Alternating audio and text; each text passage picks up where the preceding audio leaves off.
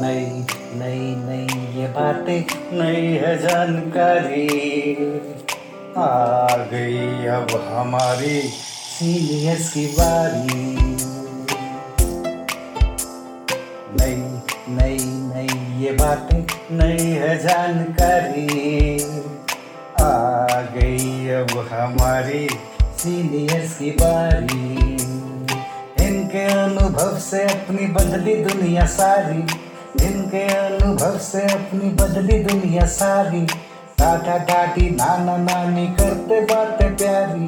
सुन लो तुम, समझ लो तुम, हाँ सुन लो तुम, समझ लो तुम, सुन लो तुम, समझ लो तुम, बात ये हमारी। खुश रखोगे इनको तो होगी खुशी तुम्हारी। नई बातें हैं ये देखो, नई जानकारी, आ गई अब हमारी सीनियर्स की बारी। किस्से कहानियां, सेहत और विज्ञान की बातें, रेडियो कार्यक्रम अनुभव, सीनियर्स की बात सीनियर्स के साथ। विज्ञान प्रसार, विज्ञान और प्रौद्योगिकी विभाग, भारत सरकार एवं अलगप्पा विश्वविद्यालय कराईकुड़ू तमिलनाडु के संयुक्त तत्वाधान में प्रस्तुत करता है वरिष्ठ नागरिकों के लिए ऑडियो श्रृंखला अनुभव, जिसकी रूपरेखा बनाई गई है डॉक्टर आर श्रीधर द्वारा। इस श्रृंखला में ये कार्यक्रम आप सुन रहे हैं अपना रेडियो 96.9 FM सामुदायिक रेडियो पर। ये कार्यक्रम हमारे mentor professor doctor Sangeeta Pranvendra के मार्गदर्शन में प्रस्तुत किया गया है। आज के इस कार्यक्रम में आप सुनेंगे अनुभव कार्यक्रम के लिए वरिष्ठ नागरिकों की प्रतिक्रिया और उनके द्वारा इस कार्यक्रम के लिए हमें मिले सुझाव। साक्षात्कारकर्ता शीनम मेहता, निर्माता अपना रेडियो 96.9 FM। आज के इस कार्यक्रम में हमारे सहयोगी वरिष्ठ नागरिक हैं कृष्णा कटारिया, किरण जिंदल, वर्षा सेठी। बुजुर्गों का अनुभव जाया कहाँ होता है। जब कठिनाइयों में हमारी जान जाती है तभी बुजुर्गों की सलाह उस वक्त काम आती है। तो दोस्तों, जैसा कि आपने अनुभव की श्रृंखला में तमाम कार्यक्रम सुने, कुछ बुजुर्गों की सेहत से जुड़े तो कुछ उनके किस्से कहानियां और कुछ अनुभव। तो चलिए सुनते हैं इन्हीं कार्यक्रमों पर सीनियर सिटीजन्स के कुछ सुझाव और उनकी राय। सबसे पहले तो बहुत बहुत स्वागत है आपका आज के हमारे इस कार्यक्रम में। नमस्कार, मेरा नाम कृष्णा कटारिया है। मैं नर्सिंग ट्रेनिंग की प्रिंसिपल रिटायर हुई हूँ। मेरी एज लगभग 80 इयर्स होने वाली है। किरण जिंदल मेरा नाम है, हाउस वाइफ हूँ। मेरा नाम वर्षा सेठी है। मैं 60 प्लस हूँ। मैं बिजनेस में भी ठीक हूँ, घर में भी ठीक हूँ। बात बुत करने में से पढ़ी कम हूँ बस। और तो आपने हमारे अनुभव के कार्यक्रम सुने, डॉक्टर से रिलेटेड, मैगजीन से रिलेटेड या फिर विज्ञान से जुड़े ये आपने कार्यक्रम सुने। तो सबसे पहले तो हम आपसे यही जानना चाहेंगे, कार्यक्रम आप लोगों को कैसे लगे? बहुत अच्छा कार्यक्रम है ये, और ये टाइम टू टाइम होते रहना चाहिए। और सिर्फ बड़े एरियाज में नहीं, रूरल एरिया में भी होने चाहिए। और बच्चों को भी ये सिखाने चाहिए प्रोग्राम्स। सिर्फ बड़ों के लिए नहीं होने चाहिए, बच्चों के लिए भी होने चाहिए, क्योंकि बच्चे ही बड़ों का सहारा होते हैं और बुढ़ापे में वो सहारा दे सकते हैं। अगर उनको नॉलेज होगी पूरी तो वो हमारी केयर कर पाएंगे ठीक से। हाँ जी, बहुत अच्छा लगा आपका कार्यक्रम। और सदा सदा के लिए सबके लिए होना चाहिए, बड़ों के लिए, बच्चों के लिए। संस्कार बहुत जरूरी हैं आज के टाइम में। जो बच्चे अपनी लाइफ में जीना सीखें और जीना दें, बड़ों के भी अच्छी स्वागत करें, घर में भी संस्कार बहुत अच्छे सिखाएं, पेरेंट्स भी, ठीक है। और हर रोज इसकी न्यूज आनी चाहिए। वर्षा जी, आपने भी ये कार्यक्रम सुने, तो आपको इनमें क्या लगा? आपको क्या खास बात लगी इन कार्यक्रमों में? कौन सी चीज़ आपकी पसंदीदा थी? मेरे सब बातें अच्छी लगी हैं मेरे को। बच्चों को संस्कार देना, बच्चों से लेना, बच्चों को हम भी उनसे छोटे हैं, हम भी संस्कार ले सकते हैं। कई गुण उनमें है, कई गुण हमारे में है। ये थोड़ी है हम बड़े हो गए हैं तो हमारी सेवा ही करें। नहीं, जो हमारा फर्ज है वो हम अपना कर्म करेंगे, वो अपना कर्म करें। तो इस कार्यक्रम से जुड़े आप आज क्या चीज़ लेके जाएंगे? आपने ये कार्यक्रम सुने, यही कि जिंदगी में हमेशा खुश रहना चाहिए और दूसरों को भी खुश रखना चाहिए। अपने आसपास का एनवायरनमेंट ऐसा बनाकर रखना चाहिए कि हम भी खुश रहें और बाकी सभी भी खुश रह सकें। हाँ जी, और स्वस्थ भी रहें, खुश भी रहें, और हम भी खुश रहें, अपने परिवार को, बाहर वालों को, फ्रेंड को, सबको खुश रखें और ठीक रखें, स्वस्थ रहें, ऐसा जीवन निकले हमारा। अच्छा, आपने ये कार्यक्रम सुना तो कोई आपको इसमें कमी लगी हो या आपको लगा हो इसमें और हम बेहतर कर सकते थे लोगों तक अपनी बात पहुंचाने के लिए, सीनियर सिटीजन्स के साथ उनके लिए कुछ बात करने के लिए? शरीर के लिए बताना चाहिए ना, शरीर के लिए कौन सी चीज़ खाएं, कैसे बुढ़ापे में जिए हम, ठीक स्वस्थ रहें, खुश रहें, घर में भी बाहर भी अपनी फ्रेंडशिप बनाएं, कैसे बातचीत करें, वो तो बहुत ज़रूरी है ये बात तो। चाहे कितनी भी हमें नॉलेज है पर फिर भी आप बताओगे तो हमें ज़्यादा आएगी ना। बिल्कुल। अच्छा, कोई कमी आपको लगी हो इस कार्यक्रम में जिसमें आप बताना चाहें? टाइम टू टाइम ऐसे प्रोग्राम्स होने चाहिए और मतलब शॉर्ट स्पैन में होते रहने चाहिए ये प्रोग्राम, ताकि सभी को इनकी नॉलेज हो और इसका फ़ायदा उठा सकें सब। मेरा बेटा को ब्लड कैंसर हो गया था, लेकिन मेरे को कुछ नॉलेज नहीं थी ये होती बीमारी क्या है।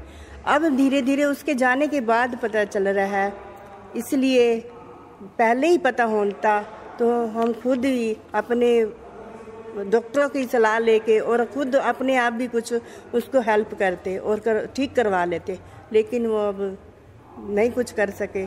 यही पहले होना चाहिए था हमारे को। हाँ, ये प्रोग्राम बहुत अच्छा लगा हमारे को। यही पहले बात हमारे को पता चलती तो हमारा बेटा शायद इस दुनिया से ना जाता।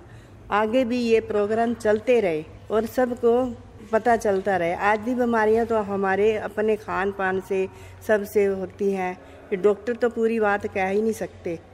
थोड़ा हमारे को अपनी नॉलेज होनी चाहिए, ये प्रोग्राम चलते ही रहने चाहिए। नॉलेज देनी चाहिए हर खान पान की, हर दवाई की, हर बीमारी की। जैसे बीपी है, भयंकर बीमारी है, कहने को छोटी भी है और बड़ी भी है। हमें नॉलेज नहीं कैसे होता है, क्यों होता है, कैसे ठीक होगा, रेगुलर या कंटिन्यूस या नहीं, बीच में से। तो आपको बताना चाहिए किस उम्र में क्या खाएं, फिट रह सकती है बॉडी बच्चों की, और बुढ़ापे में और बीच वालों में, जवानों को क्या क्या खाना चाहिए जो फिट रहे। ठीक है, आपका कार्यक्रम हमें बहुत अच्छा लगा, लेकिन नॉलेज देना बहुत आपका बहुत धन्यवाद होगा, ज़रूरी है। आजकल टेक्नोलॉजी में बहुत प्रोग्रेस हो गई है।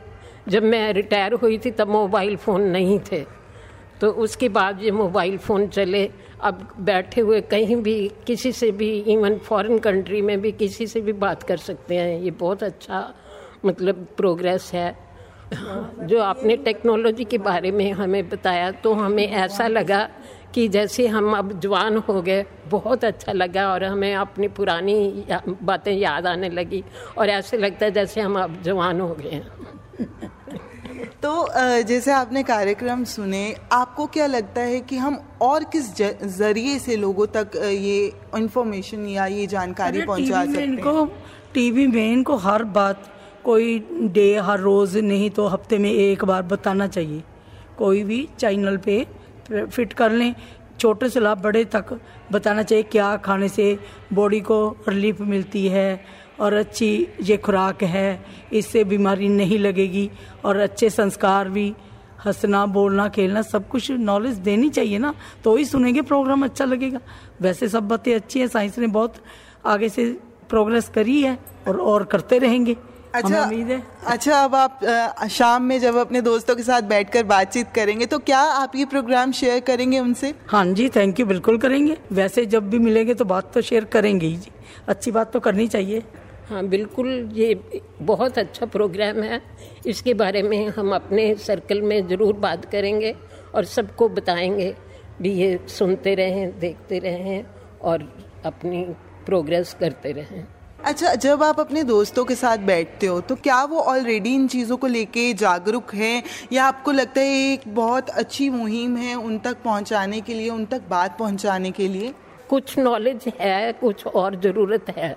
जागरूकता की ज़रूरत तो है, सभी को है। तो जैसे ही हम अपने सर्कल में बैठेंगे, बातचीत करेंगे, सबको इस प्रोग्राम के बारे में बताएंगे।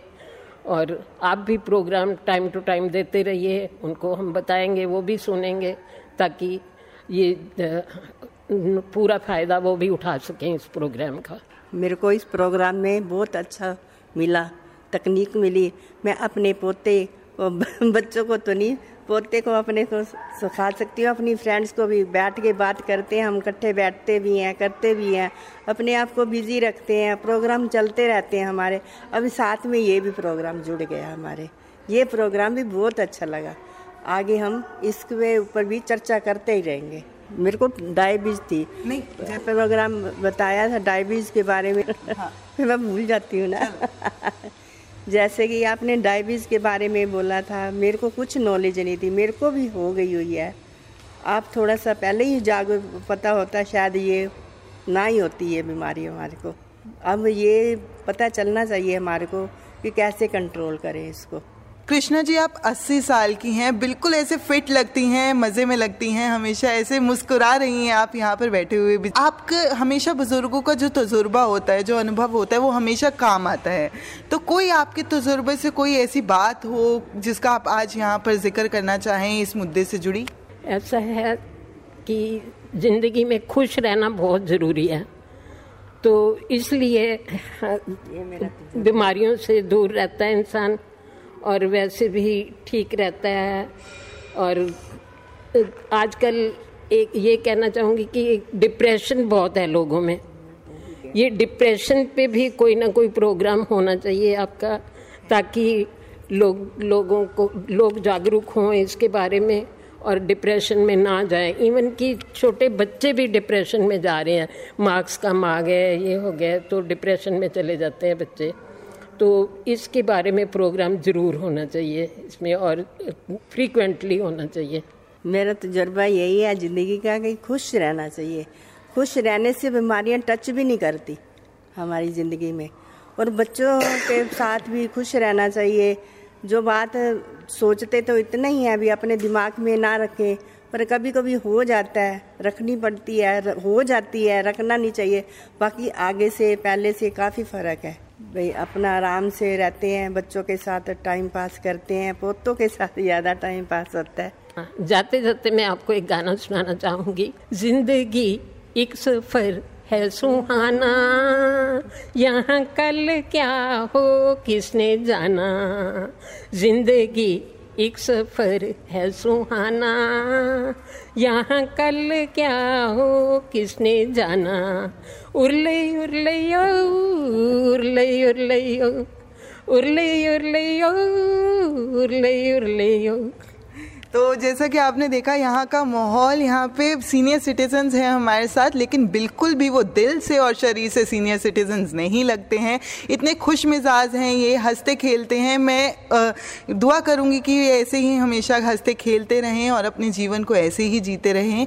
तो दोस्तों, इसी के साथ आज हम अपने कार्यक्रम को यहीं पर समापन देते हैं। बहुत बहुत शुक्रिया हमारे साथ जुड़ने के लिए। नमस्कार।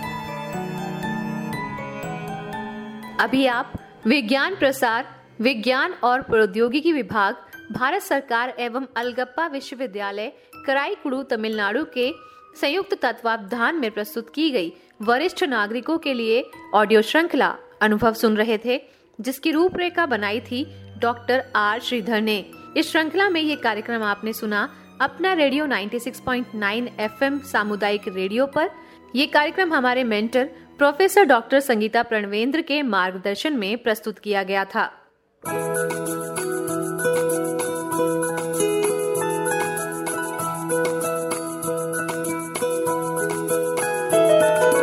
मेरी ख्वाहिशें, मेरे अरमान, मेरा बस यही सपना, जिंदगी में हर कोई समझे हम सफर मुझे अपना अपना, बस अपना।